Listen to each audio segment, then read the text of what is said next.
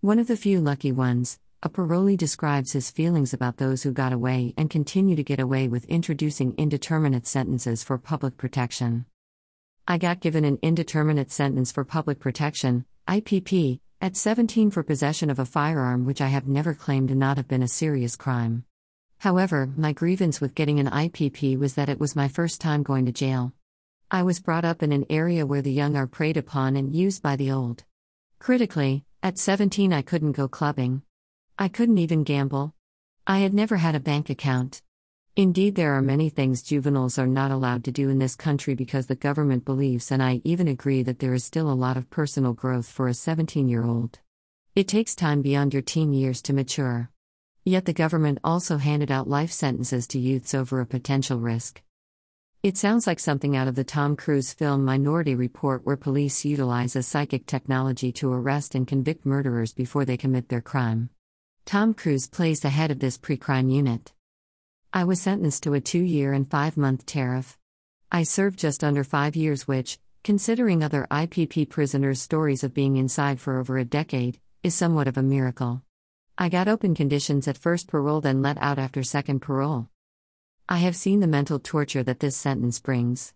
I was once on a wing with someone in prison who was in for the same offense as me, had a much worse previous criminal record than me, including going to jail before, whose sentencing judge said he is being asked to consider an indeterminate sentence, but I consider you to be far too young for that. He was 19 at the time. I personally had to block out the injustice of the IPP sentence to be able to get on with my life, and I have done that for the last 8 years on license. But every time I think about this sentence and how the most intelligent and best educated people in the country allow for it to continue, it sends me into a dark depression, still to this day. Ever since watching the latest inquiry on BBC Parliament, it hurts my soul that David Blunkett has come out and said that the sentence that he introduced has ruined tens of thousands of lives, sent thousands of people mentally ill and pushed hundreds to suicide, and was never thought out thoroughly enough. Seems a lot of people think he is now on our side, but if I had the amount of blood on my hands that he has on his, I'd be protesting in my underwear outside 10 Downing Street till the last IPP prisoner was freed. Justice Secretary after Justice Secretary has come in and admitted that the sentence was unjust and it had to be abolished, but have done nothing to help the ones who are right now suffering the mental torture. And that probably makes Ken Clark the worst one, right behind David Blunkett. As you probably can tell, I'm very passionate about this subject and I would like to do more for change. I want to look into doing a documentary on IPP and have the facts put out there to the public about the torture the leaders of the country allow. The saddest thing about IPP is that the Justice Secretary, the Parole Board and the Probation Service all know this sentence is wrong, and they have known for over 15 years, but no significant changes have ever been made for IPP prisoners because none of them care. I'm writing this because I want to try to do something about IPPs, as I feel I've let myself down on how silent I've been on this matter. The IPP, Indeterminate Sentence for Public Protection, sentence was implemented in 2005 by the then Secretary of State for Justice David Blunkett. Between 2005 and 2013, 8,711 people in England and Wales were given a particular type of life sentence, the IPP.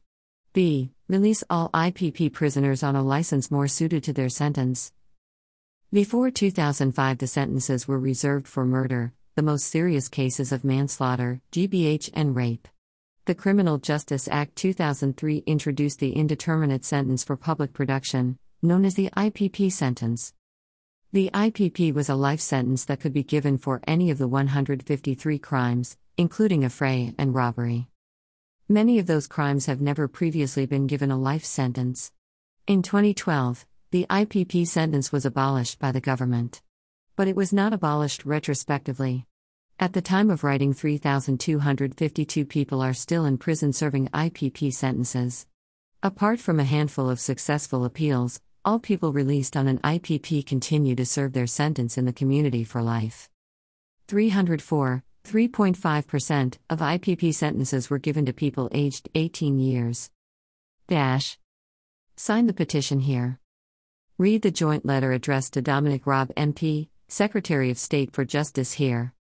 If you got some benefit or insight from reading this letter, donate to Keep Media Diversified's website online. Or visit our bookstore on Gum Road, or you can donate there too. We are 100% reader funded.